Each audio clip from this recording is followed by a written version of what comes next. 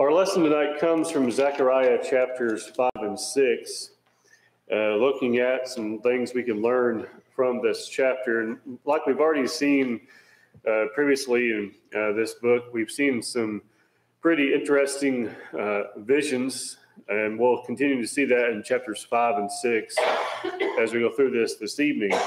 We'll be going into some detail, but not just extensive as you could in these visions and things, but we want to pull out some things for us to notice and some things for us to consider. And so we'll be begin by looking at chapter 5, looking at the 6th and 7th vision here in Zechariah chapter 5. And we begin in verses 1 through 4, looking at the vision of the flying scroll.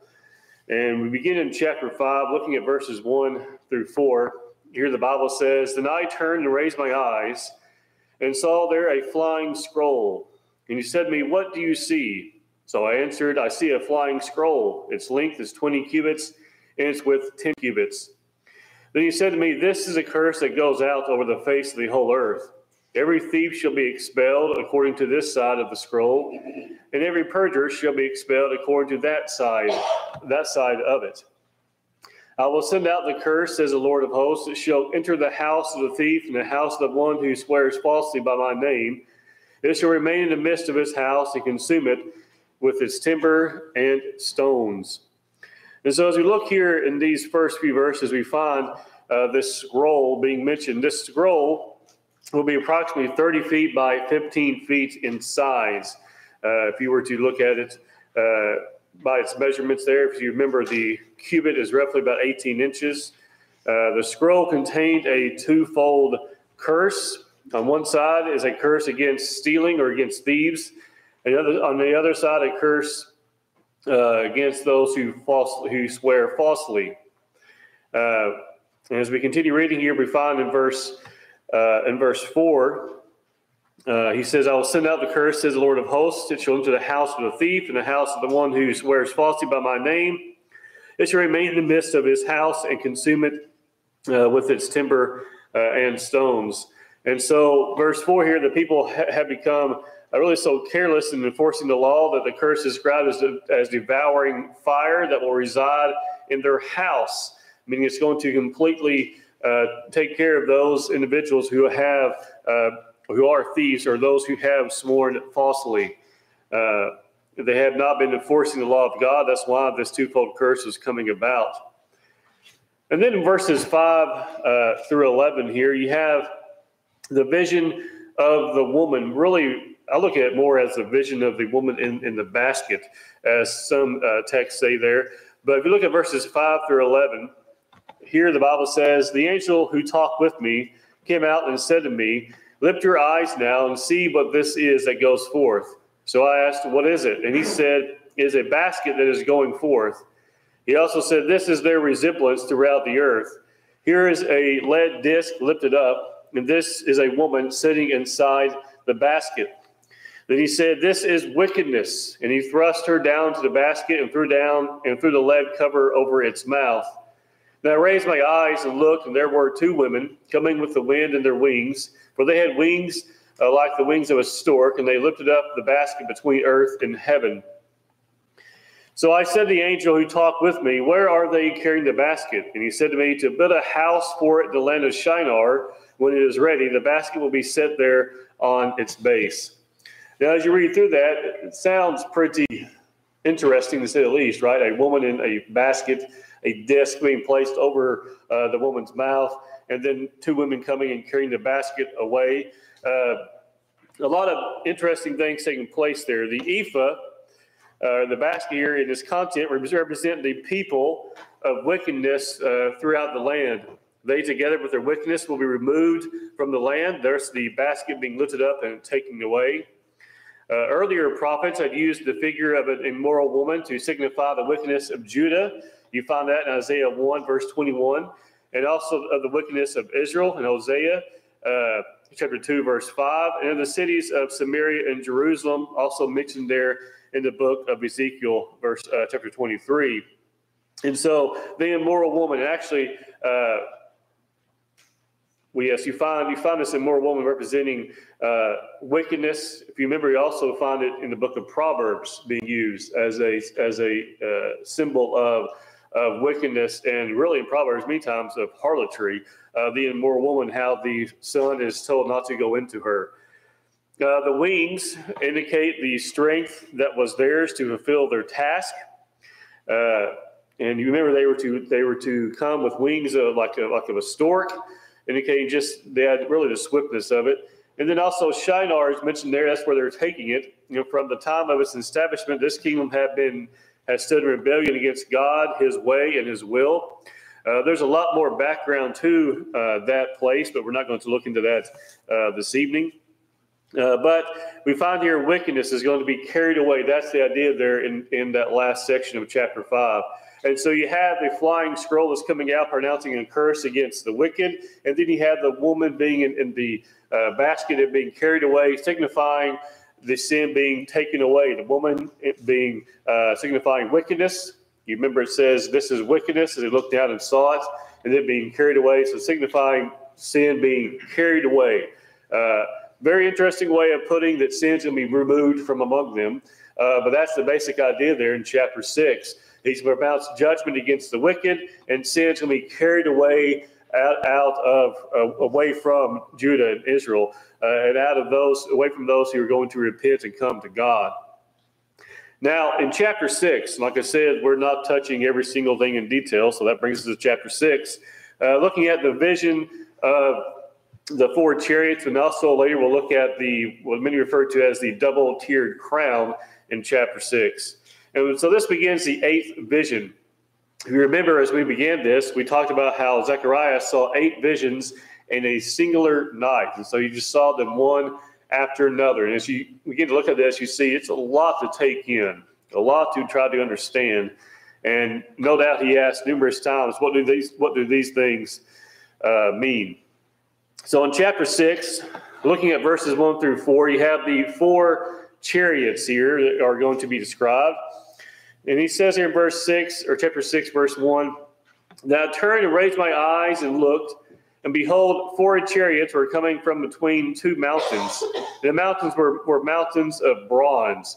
Now keep in mind, every time he sees a vision, you find that phrase, "I turned and raised my eyes." Every time he has a vision, he raises his eyes up, because later, when we talk about the crown, there's someone who will say that's a 9th vision, but in reality it's not, because that is introduced in a totally different way. He doesn't lift up his eyes on that occasion, but he does here in the 8th and final vision. So in verse 1, he sees 4 chariots coming from between 2 mountains, and the mountains were mountains of bronze.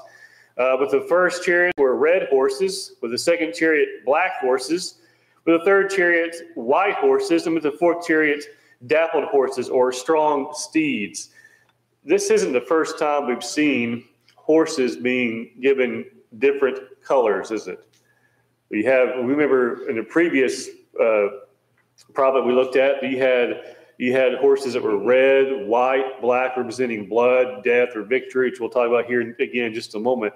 And so we find that same idea here in verse 2, but also you don't just have the red and the black and the white.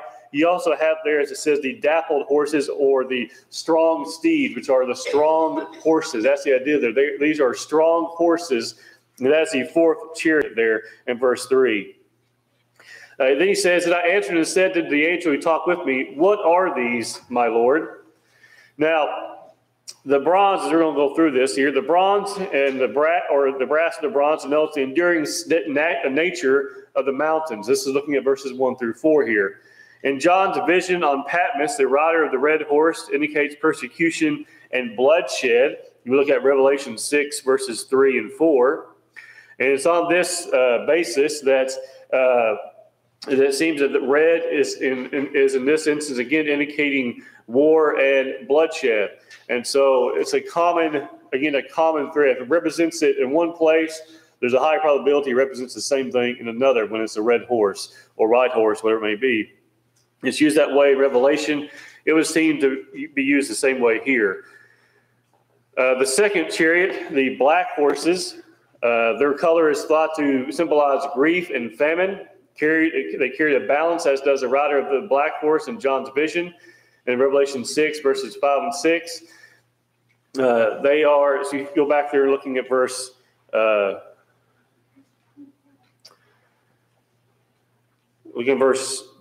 2. With the first chariot were red horses, the second chariot black horses, third chariot white horses, and the fourth chariot the strong steeds there. Now, the color again is meant thought to represent or symbolize grief and famine. And this is similar thing we see in Revelation 6, verses 5 and 6. Next, you have the third chariot, the white horses. White is commonly viewed as a color of purity or of victory. You see that again in Revelation 6, verses 1 and 2. Remember, those who are under the altar wore white. You talk about those who have been purified, those who have been washed in the blood of the Lamb. They made their robes white in the blood of the Lamb, representing purity. Here, again, it's representing the idea of victory, not just purity, but of victory. And then you have the fourth chariot, the dappled horses, the strong steeds, that are thought to show their ability to carry out their mission. You want strong animals to do strong and difficult tasks, and that seems to be the same idea we find here with this fourth chariot. It is being pulled by these horses here. Ezekiel spoke against Jerusalem in his prophecy that included 4 judgments, as we find in Ezekiel 14, verse 21, and also Ezekiel 5, 16, and 17. These included the sword, famine, evil beast, and pestilence. And we find some similarity between Ezekiel and Zechariah. They support the idea that these chariots pulled by different colored horses and sent by Jehovah to the heathen nations and indicate his judgments of famine, pestilence, and the sword, and these were indeed carried out by these horses, or by these chariots being pulled by these horses here, as we find in verses 1 through 4. And so these are representing, again, as we saw a moment ago. Let me back up here. The first, the red horse indicating persecution and bloodshed. The second representing grief and famine. The third, the white horse, is representing, in this case, victory. And the fourth, the strong horses, showing their ability to carry out their mission. Now, these all will go hand in hand as we continue to read here in verses 5 through 8, as we begin to look at what some translations say the 4 spirits of heaven, or the 4 winds of heaven, as you look at verses 5 through 8 of chapter 6. And so we look here first, looking at verse 5 and following. He says, the angel answered and said to me, these are 4 spirits of heaven who go out from their station before the Lord of all the earth. This again representing this, he's talking about these chariots being pulled by these horses, or what? These are the 4 spirits of heaven. They go out from their station before the Lord of all the earth. That is what's going to happen. Bloodshed is going to go out upon the wicked. Victory is going to go out. Also pestilence and famine. And then these horses, God's will is going to be carried out in all these things, being represented here by these spirits of heaven. He says, who go out from their station before the Lord of all the earth. The one with the black horses is going to the north country. The white are going after them, and the dappled are going toward the south country. Then the strong steeds went out, eager to go, that they might walk to and fro throughout the earth. And he said, go, walk to and fro throughout the earth. So they walked to and fro throughout the earth. And he called to me and spoke to me, saying, see, those who go toward the north country have given rest to my spirit in the north country. So the 4 winds are his messengers. We find the same idea there in Psalm 104, verse 4. And they are sent everywhere throughout all the earth to accomplish his purpose. As you remember, they were going to different places throughout all the earth, the north, the south country, all those types of things. And then we find the chariot drawn by the black horses was followed by the one drawn by the white, which would seem to imply the victory of God's purpose in sending famine and ultimate destruction on the earth. You remember, the black horse was representing famine and what I say here, not just famine, but grief and famine. That's the word I'm looking for. And then white represented victory. So if white followed after the famine, it means that his destruction, his persecution upon the people would result in victory. The black being followed by the white there, implying the victory of God's purpose in sending famine and ultimate destruction on the heathen. The strong horses go out all over the earth, including the north country. The chariots have been the messengers that carry God's Spirit into all parts of the earth. They represent not only this, I got ahead myself. The visions have begun with the condition of the heathen. All was quiet. The second through the seventh vision dealt with the fortunes of Judah and God's people. Now, as we look through here, these first chariots here that go out, they represent not only the spirit of the avenging and judgment, but also the spirit of mercy and redemption. We find that idea also in Isaiah 26 and verse 9, and because the white horses do represent victory, and so there is going to be victory there. And then the visions, again, this kind of helps us understand where we came from and where we're going. The visions began, remember back in chapter 1 and 2, with the condition of the heathen and how all was quiet. But then from the second vision through the seventh, it dealt with the fortunes of Judah and God, that is God's people. So God's going to bring his messengers throughout all the land and carry out his will throughout all the country, north, south, wherever it may be, as we saw there in verses 1 through 8. Now, if you look at verse 9 and following, you have now the section that deals with the double-tiered crown. Now, as I said before, this is not a ninth vision, as this is introduced differently than how the visions were introduced before. He no longer says, I lifted up my eyes. Instead, he says here, then the word of the Lord came to me, saying. And that's important to notice because if visions are introduced a certain way, and it's like we saw before with the 8 visions, and how every time we find that same phrase and all of a sudden it changes, this would imply this is not a different vision. The word of the Lord came to me, saying, verse 10, receive the gift from the captives from Heldai, Tobiah, and Jedaiah, who have come from Babylon, and go the same day and enter the house of Josiah the son of Zephaniah. Take the silver and gold and make an elaborate crown, and set it on the head of Joshua the son of Jehozadak, the high priest. Now, if you remember last time, we said how Joshua represents the entire priesthood, not just him himself. Then speak to him, saying, thus says the Lord of hosts, saying, behold, the man whose name is the branch, from his place he shall branch out, and he shall build the temple of the Lord. Yes, he shall build the temple of the Lord. He shall bear the glory. He shall sit and rule over his throne. So he shall be a priest on his throne, and the counsel of peace shall be between them both. Verse 14 and 15 says here, now the elaborate crown shall be for a memorial in the temple of the Lord for Helam, Tobiah, and Jedaiah, and him the son of Zephaniah. Even those from afar shall come and build the temple of the Lord. Then you shall know that the Lord of hosts has sent me to you, and this shall come to pass if you diligently obey the voice of the Lord your God. Now, let's back up first before we get to the main focus, I think, of that section being the branch. But let's notice first the crown.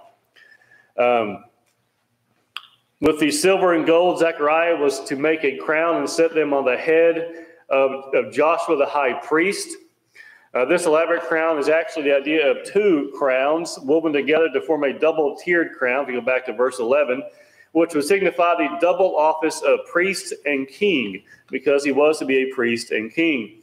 God declares 5 things concerning the man whose name is the branch, as you look there in verses 9 through verse 15, specifically verses 12 through verse 13 there, he mentions those 5 things concerning the man whose name is the branch. The first one being, he would grow up as a root out of dry ground in the midst of a corrupt age. And this also coincides with Isaiah 53 and verse 2.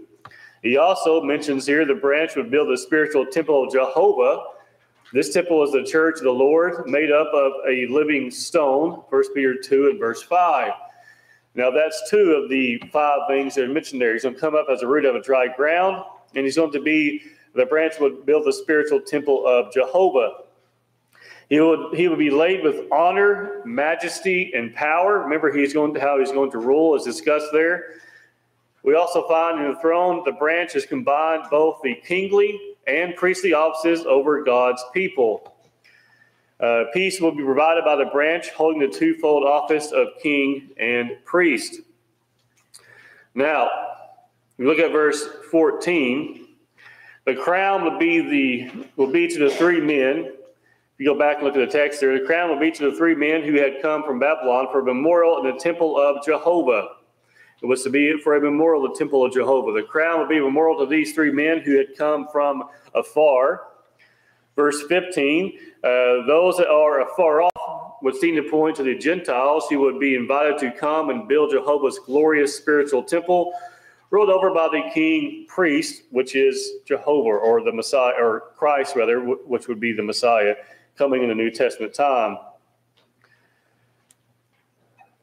Some lessons for us to consider today as we think about this. And we have seen, I know there's a lot in there in those visions. And like I said, we could have gone into a lot more detail, but that was not my desire to do so this evening. But we have found in chapter 5, the idea of carrying away the sin. And then in chapter 6, we find the messengers of God going throughout all the world and how God's will would be carried out. No doubt vengeance upon the sinful, and no doubt victory being given to those who are faithful to him. And then lastly, in chapter 6, you have the double-tiered crown being given there to Joshua, and also the branch being mentioned, being brought up, which is representing Christ, who would come, as we know, in the New Testament time period, coming and carrying out the will of God on the earth.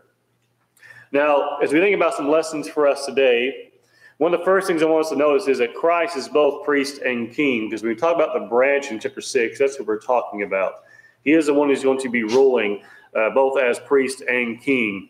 Here in Zechariah, we see the pointing to one who would be both priest and king. We find Christ is our high priest, Hebrews chapter 4, verses 14 and 15. Seeing then we have a great high priest who has passed through the heavens, Jesus the Son of God. Let us hold fast our confession. For we do not have a high priest who cannot sympathize with our weaknesses, but is in all points tempted as we are, yet without sin. Christ also is king, as we find it in Hebrews chapter 5 and verse 6, which I don't have on the screen. This king was both priest and king, and so is Christ in a similar manner. We think about the order of Melchizedek. We go back to Genesis chapter 14. He is mentioned as king of Salem, who brought out bread and wine. He was the high priest of God Most High. And so we read phrases like he is priest and king at the order of Melchizedek. This is what we're talking about. Melchizedek was king of Salem, but he also was a priest of the Most High God, means he was a king and priest. And so Christ is going to follow that same pattern. He's going to be king and priest as well. And he was and is king and priest as well today. So Christ is both priest and king. And secondly, we want to notice that God's prophecies do come true. These prophecies of Zechariah point to Christ and the church. We know this because we look at Acts. For example, we find that church came into existence in Acts chapter 2. We know that Christ came and fulfilled all those prophecies, being born of a virgin, being born in Bethlehem, being born in a certain time, in a certain place, to a certain group, to a certain person. And on the list goes, fulfilling prophecy after prophecy after prophecy, being both priest and king, and the list just continues to go on. So we learn from this, we're reminded from Zechariah's time that Christ is now, in Zechariah's time, his future tense. For us, we know that he is currently priest and king, and that God's prophecies do indeed come true. And we think about these visions and the figures here. I think many times we're not careful, just like when we look at the book of Revelation, we can get caught up trying to understand every single aspect of every single vision. And when we do that, oftentimes we miss the big picture. In chapter 5, you think about the flying scroll and the basket with the woman in it, which all symbolize, as we saw there in the text itself says, the carrying away of sin from the people. And then in chapter 6, we find God's will being carried out throughout all the earth, and how Christ will be, and in Zechariah's time, future tense, Christ would be the future priest and king. Now, as we close this evening, while these visions may seem complex at times, they point to what is to come. Living after the earthly time of Christ, we can see things have come true. Christ is priest and king. The church is now in existence. As you go back to Zechariah chapter 6, notice verse 12 and following. Notice again what the text says here. Then speak to him, saying, Thus says the Lord of hosts, Behold, the man whose name is the branch. From his place he shall branch out. He shall build the temple of the Lord.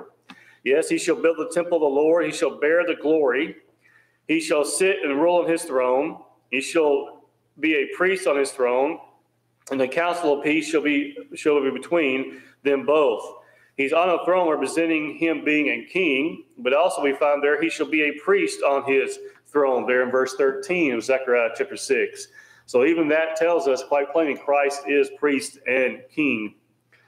Now, as we think about this as we close, looking at the last verse of Zechariah chapter 6, looking at verse 15, he says here, Even those from afar shall come and build the temple of the Lord. Then you shall know that the Lord of hosts has sent me to you. And notice this last phrase here. And this shall come to pass if you diligently obey the voice of the Lord your God. What's going to happen? God's going to carry out his will. But those who are followers of God will get to enjoy the blessings of what's going to come to pass if they remain loyal to him.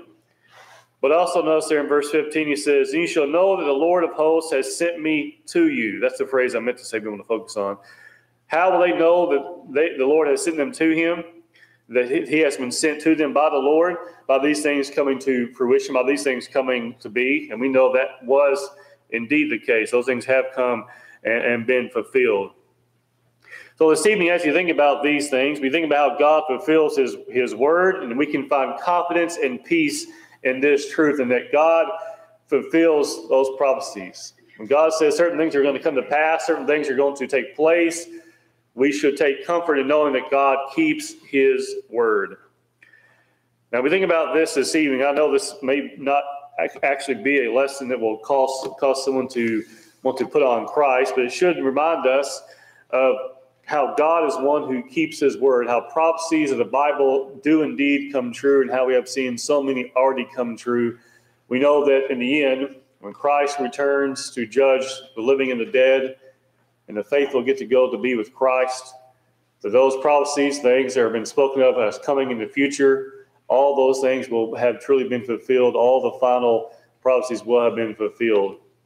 This evening, as you think about these things, you think about all that God has done for us. You think about the coming of the Messiah and the warning about being involved in sin, about the curse upon those who are doing wickedness.